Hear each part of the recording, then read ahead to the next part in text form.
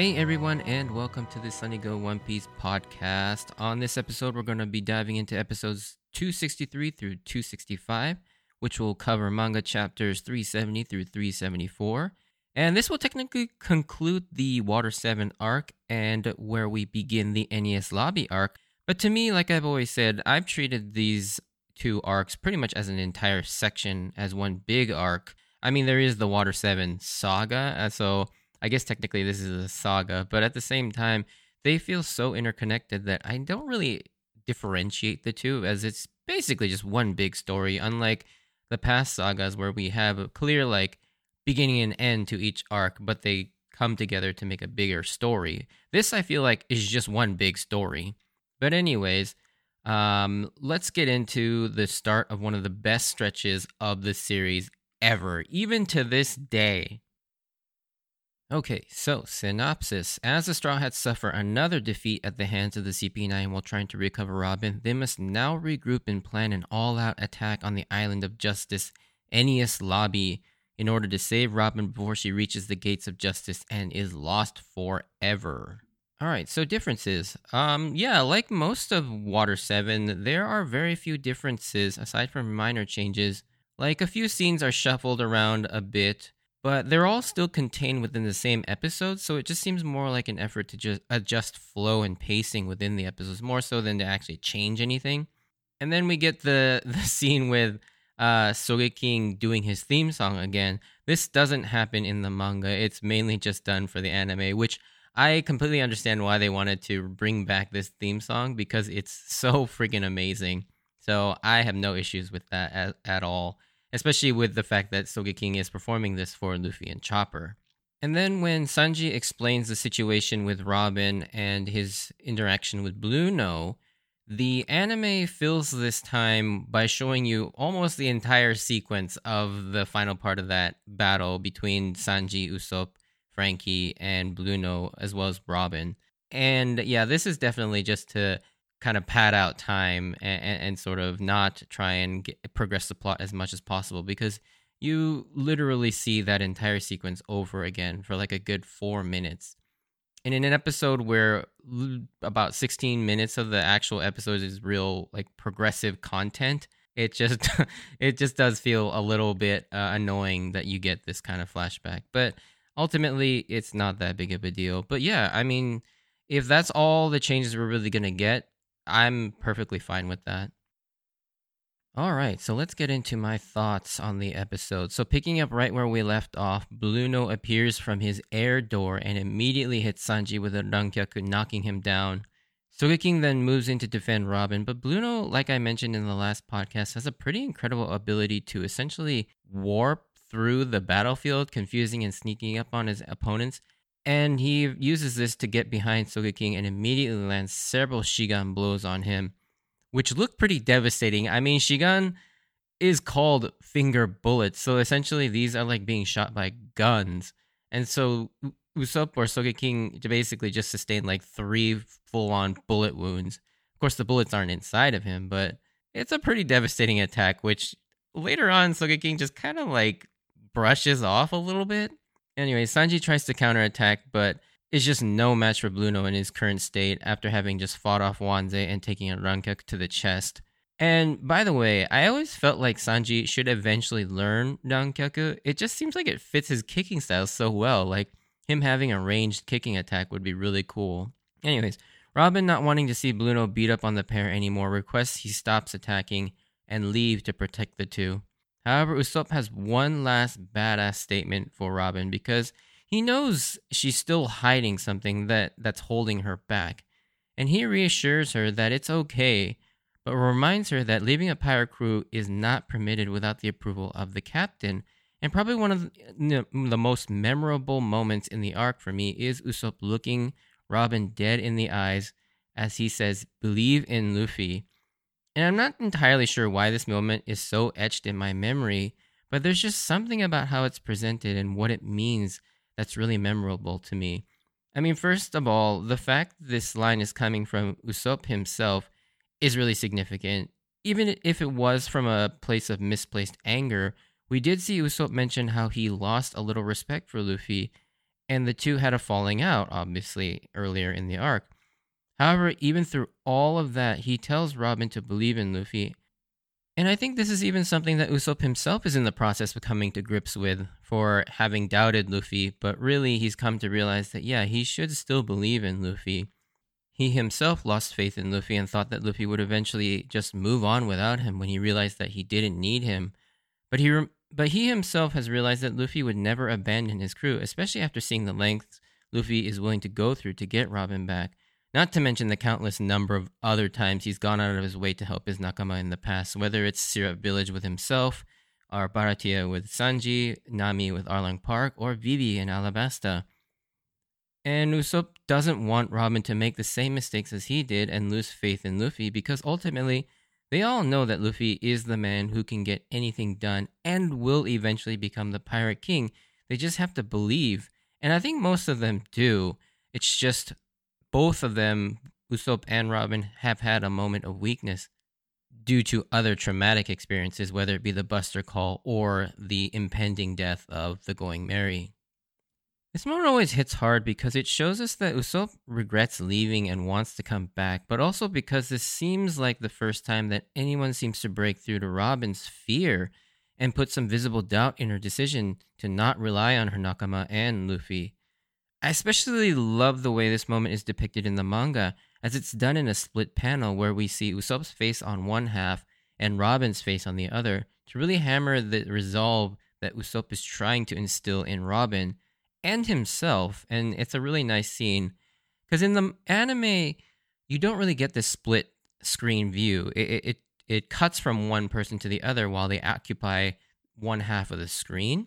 But you don't ever get a shot of both of their faces overlaid on top of each other or split like it is in the manga.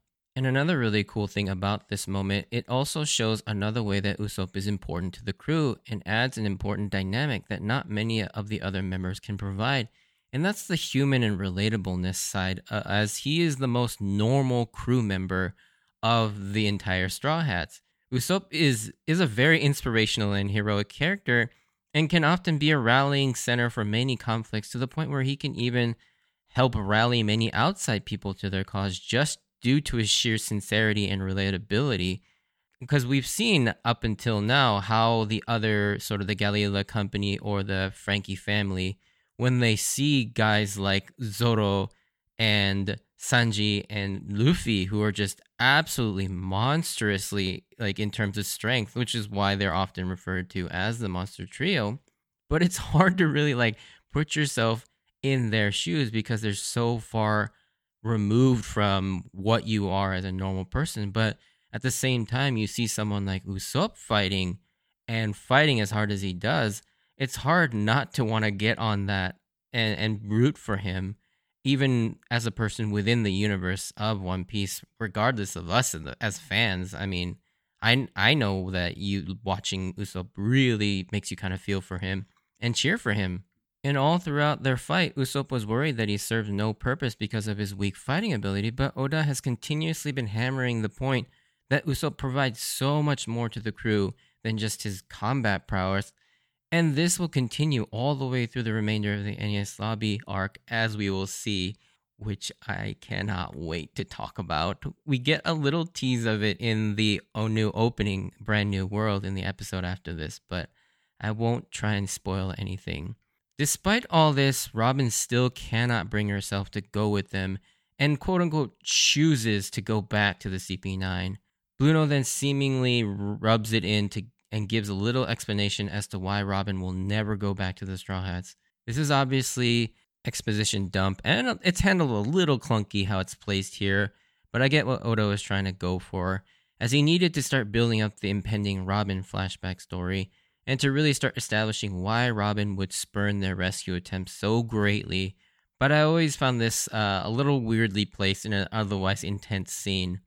We do finally get a little more insight as to what is so scary about the Buster Call and why Robin herself is so terrified of it.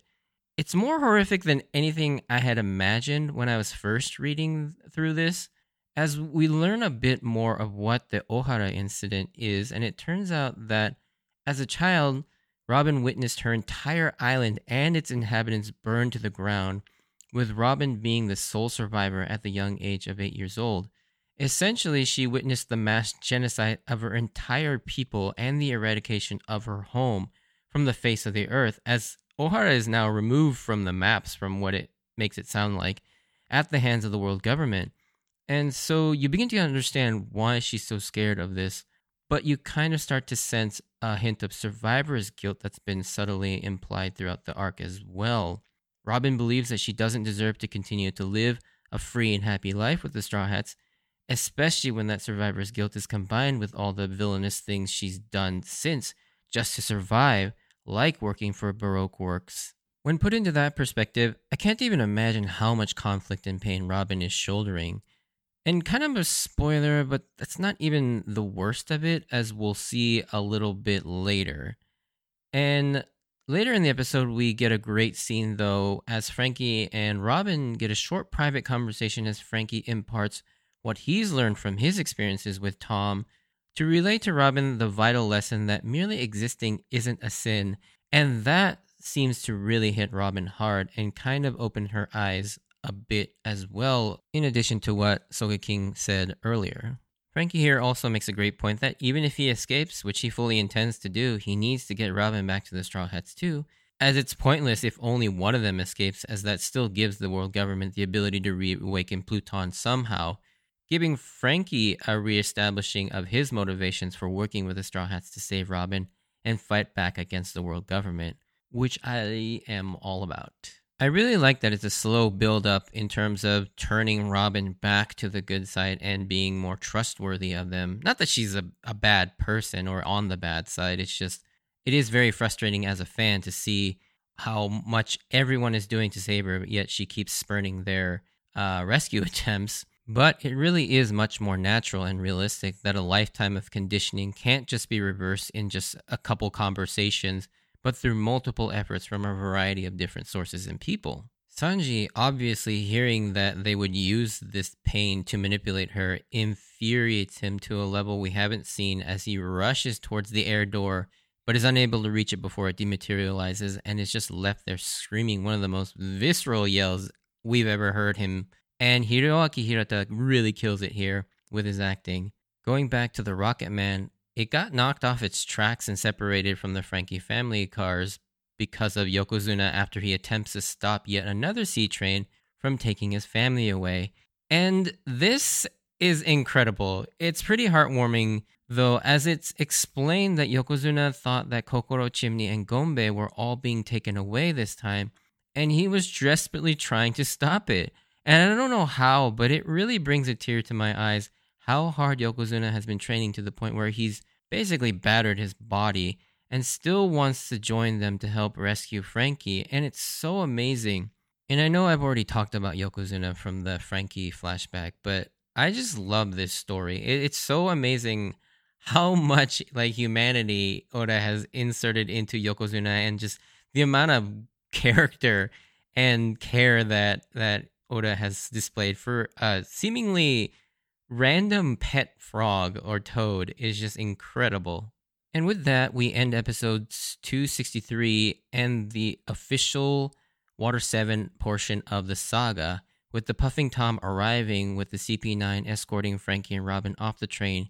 We get our first glimpses of this now fabled Enies Lobby, a location we kept hearing about with a sense of reverence and dread, and it lives up to both adjectives. It is incredibly beautiful with its sort of palace-like majesty, and I love the color palette that Oda chooses for it, as it is very pleasing to the eyes with this sort of like teal, white, green color scheme. It's a very marine-themed color, but it's also a very like sanitized look to convey sort of the justice and purity that the world government is trying to embody. But we know this is a facade that they're sort of using to mask just how messed up they are. However, at the same time, it is incredibly imposing and intimidating with its massive walls, giant gates, and the almost impenetrable geography, as it's an island that is seemingly suspended over an endless pit surrounded by waterfalls. I don't quite understand how this geography works, but we'll just keep it, especially with the knowledge that for some reason this area is never shrouded by night. It's always daytime, which is another weird geographical feature of this island.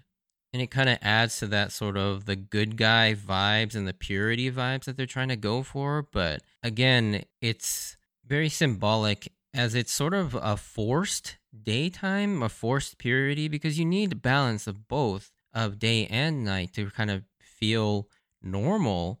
And just sort of this forced feeling of being always day is kind of symbolic of the fact that the world government is basically trying to impose their world view of what peace is like, but it's not really peace. Now, of course, visually, Enies Lobby is stunning, but the other thing I love about this scene is the music. The piece of music that plays as they're walking towards the Enies Lobby entrance is so amazing. Like, this is a new piece of music we've never heard in the series, but it actually makes its debut in movie 7, the Karakurijo, or like the Mechanical Castle movie. I don't even really remember that movie that well. But it's used here to perfection. And I pretty much consider this piece of music to be the CP9 theme music. And it's so amazing with how it builds with these sharp strings and then moves into that sort of horror music like portion at the end with the constant strings going back and forth. I really can't describe music very well. I don't even know why I try. But yeah, I really like this piece of music. It encapsulates the CP9 and sort of the dread of going to the Enies Lobby very well. Now, with episode 264, we officially begin the Enies Lobby arc, and holy crap, I can't believe we're finally here because this is easily my favorite part of the entire series so far, and I can't wait to get into these episodes. Also, as noted a while back, this is the episode that Ikue Otani returns from her maternity leave, and it's so great having her back as Chopper. The rescue team is finally reunited as the Rocket Man catches up to the Frankie family, who have also picked up Sanji and Sogeking. But the real big reveal here at the beginning of this episode are the remaining members of the CP9. So the final 3 members of the CP9 are introduced here in a similar fashion to the Baroque Works officer agents. And at this point, I was blown away because it had never occurred to me that there were other agents. Like, I don't know why. When I first read through this, I was really surprised that there were more CP9 agents because I thought that the 5 with Spandam is the CP9 agent, and just never really, I never even thought the fact that there would be more agents because they're never even mentioned. But also at the time, I remember being so hyped by this reveal because it's now 8-on-8 with the CP9 versus the Straw Hats if you include Frankie in the Straw Hats. And I was just like, oh my god, this is basically going to be like, holy shit, this is Alabasta all over again, where each Straw Hat is going to get their own one-on-one fight.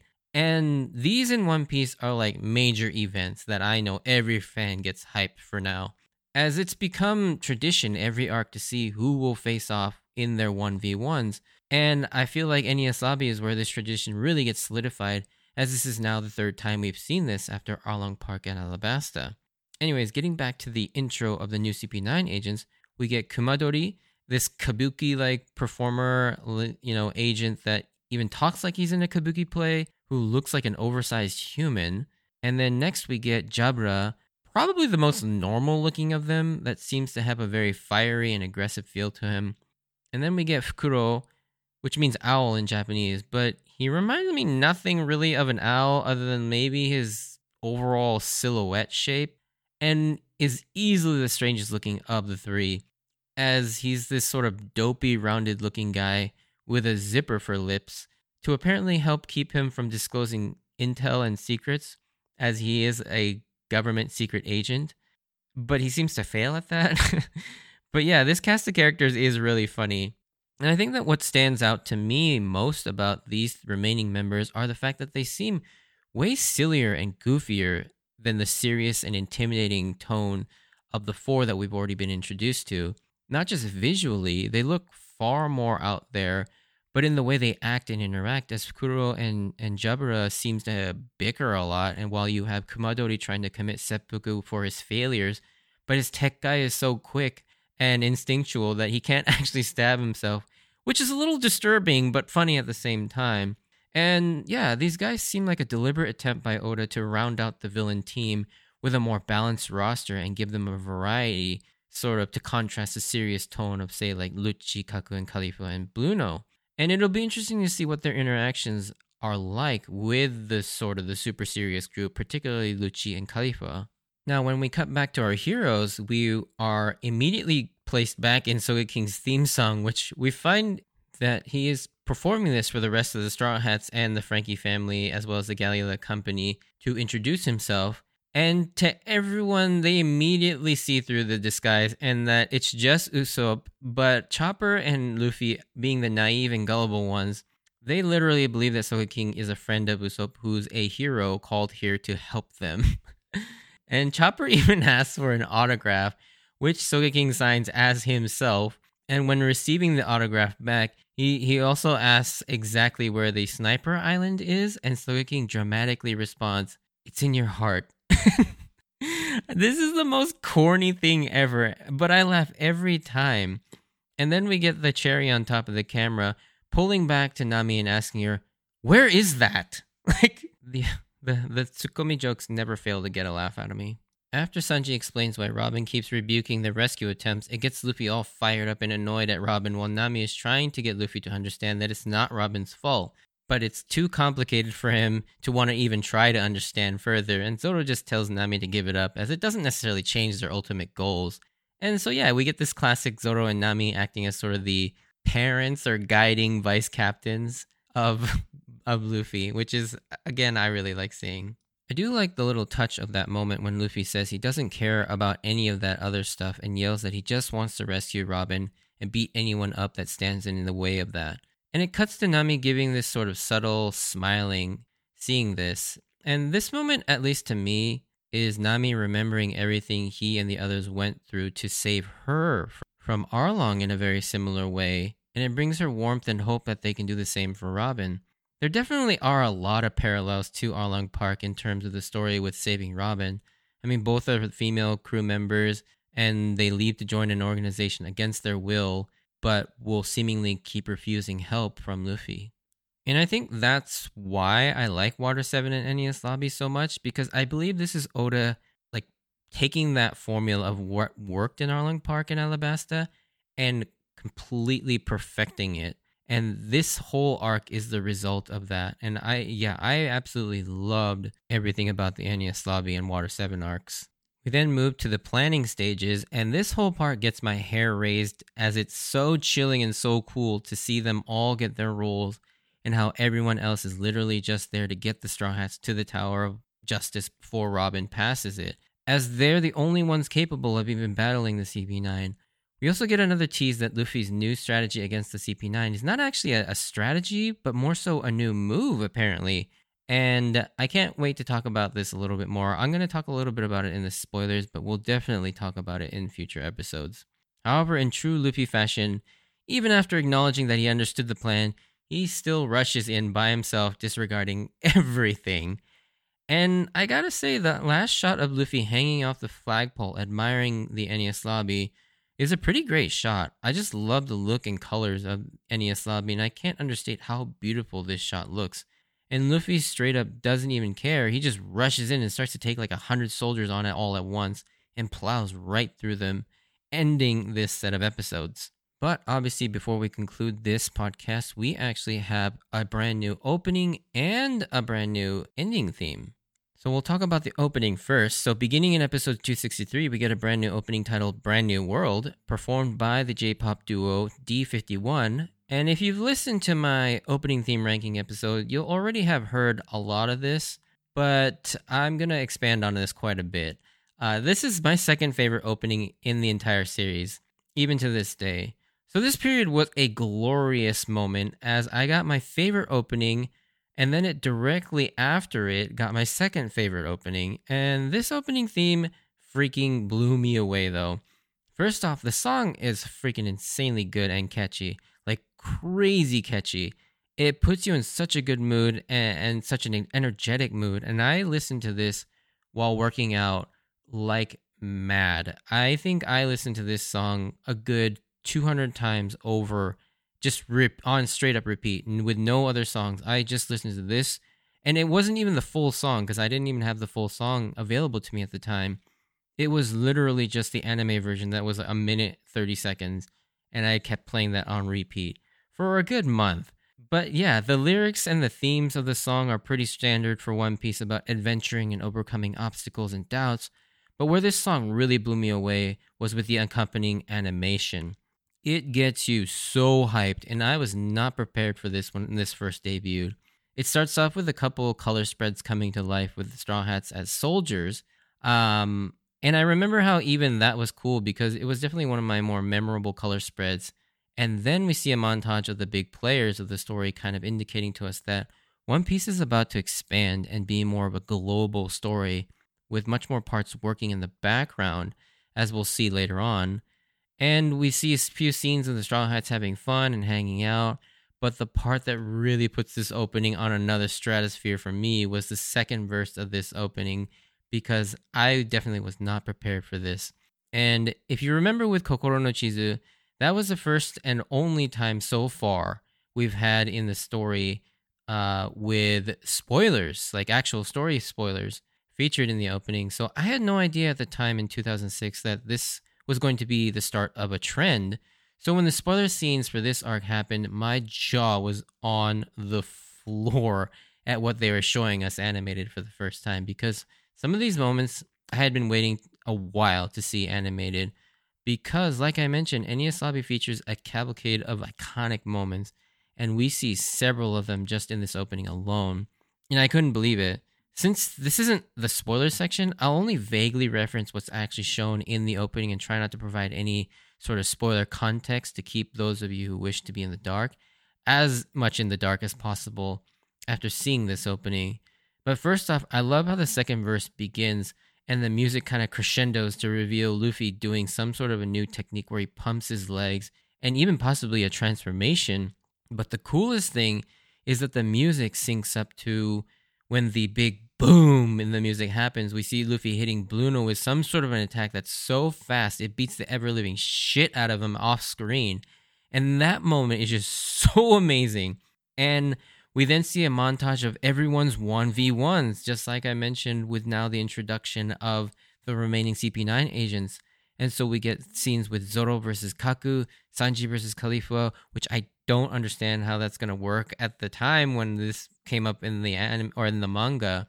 How is Sanji going to fight against a woman?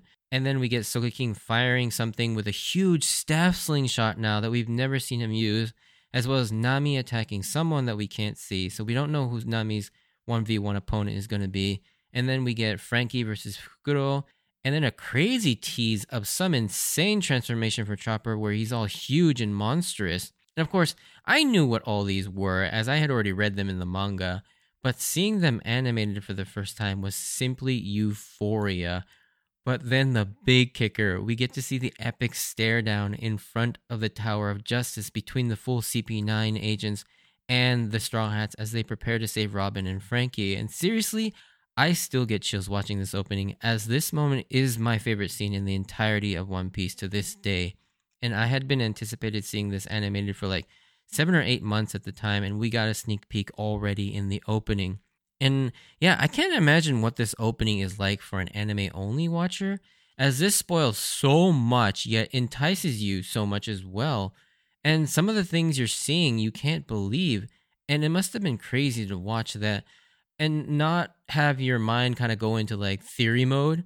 And yeah, and anyways, as you can tell, I love this opening. It's just a shame that it was criminally underused with only like, I think this lasted only 12 episodes, which sucked, because in order to make way for the longer extended 2.5 minute opening, I think they sort of mandated that this changed. I really don't know the background of it, but that's what it seems like. And then similarly for that 12 episode run, we also get a new ending theme. And yeah, we get an awesome ending theme, which would also unfortunately be the end of the ending themes, as this would be the last one before doing away with ending themes entirely in favor of an extended 2.5 minute opening that I just mentioned. And for our last ending theme, we get Adventure World by Delicatessen. This is actually one of my favorite endings, despite how forgettable this ending seems to be in the eyes of many fans. or ears of many fans. I love the tune and the tone of the song with its really upbeat and fun pop rap style. It's super catchy and just overall a good time to be had while listening to this song. But the thing that obviously stands out the most about this ending is the lack of real animation. Although we do get to see the Straw Hats in their chibi forms, which is cool, and all the glory that's attached to it, but instead, it gives us the fans an opportunity to be showcased. Much like how at the end of each manga tankobon volume, there are always a few pages dedicated to showcase fan-submitted fan art. And this is sort of the anime's way of honoring that tradition, which I think was really cool to kind of finish it off with a dedication to the fans. But yeah, we're now in the NES Lobby arc proper, and if you thought Water 7 was awesome, NES Lobby is just a string of hype moments one after the other, let me tell you. I would say this arc has some of the most iconic moments of the entire series, and where basically One Piece goes from sort of an adventure story to an actual adventure epic. And yeah, I seriously cannot wait to talk more about the NES Lobby. But yeah, if you did enjoy this, send me a like or comment. And if you want to join me on this journey of rewatching One Piece, please consider subscribing. Check out my Instagram and Twitter account at SunnyGo Podcast if you want updates of when I post new episodes and see some pictures of my manga collection. Also, if you feel so inclined, please feel free to donate through my support links. As always, I wanted to thank you for taking the time out to listen to my podcast. There'll be a small spoiler section about some of the stuff that's shown in the brand new world opening, as well as Luffy's reference to his new moves. But yeah, other than that, stay safe out there, and I hope to see you on the next episode. Bye.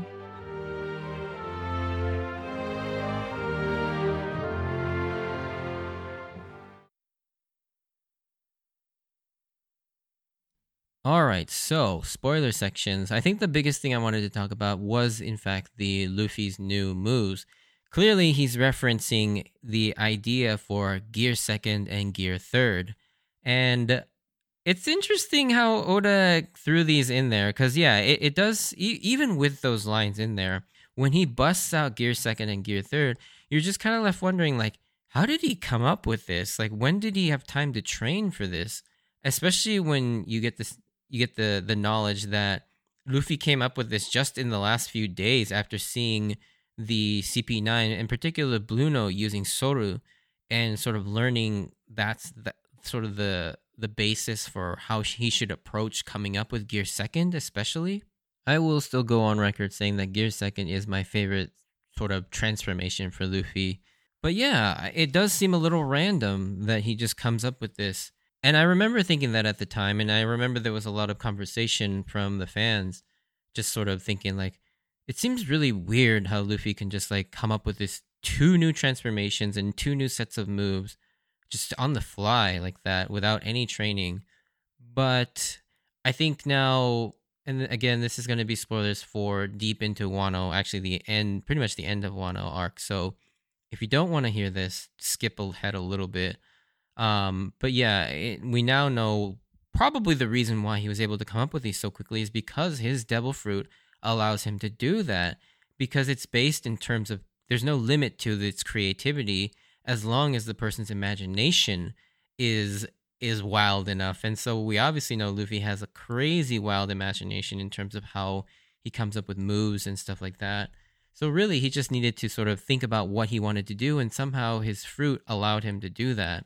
But yeah, I mean, that first moment when he busts out Gear Second is so freaking amazing. And I loved seeing it in the opening when this episode aired, and seeing that scene of Luffy doing Gear Second. And you know, it's funny because I'll talk more about this when this episode comes up, but between this opening and the way I interpreted it in my head in the manga, Gear Second actually functioned a lot different when I actually saw it in the real episode. I won't necessarily go into it right now, but I will say, yeah, I definitely envisioned Gear Second being different than what it actually ultimately ended up being. And I know that sounds very confusing right now, but it'll make more sense once we get to that episode and I talk a little bit more in depth about it. But yeah, and then some of the other things we saw in the opening, I think the biggest one that raises a lot of questions is Chopper's Monster Point.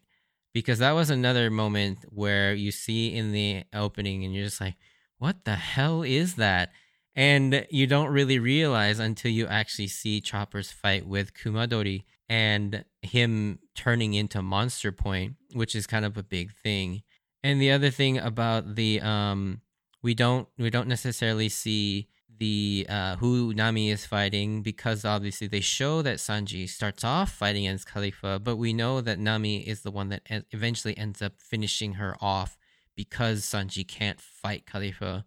And I thought that was a great like misdirection as well on the opening's part, and on Oda's part, to be honest. And yeah, so anyways, I don't necessarily want to keep recounting the entire arc of Enies Lobby here, but yeah, there's just so many cool things about Enies Lobby that's awesome to talk about. And I definitely can't wait to get more into it. But as for the spoiler sections, I'll leave it at that. But yeah, thanks for listening, and I will catch you on the next episode. Bye.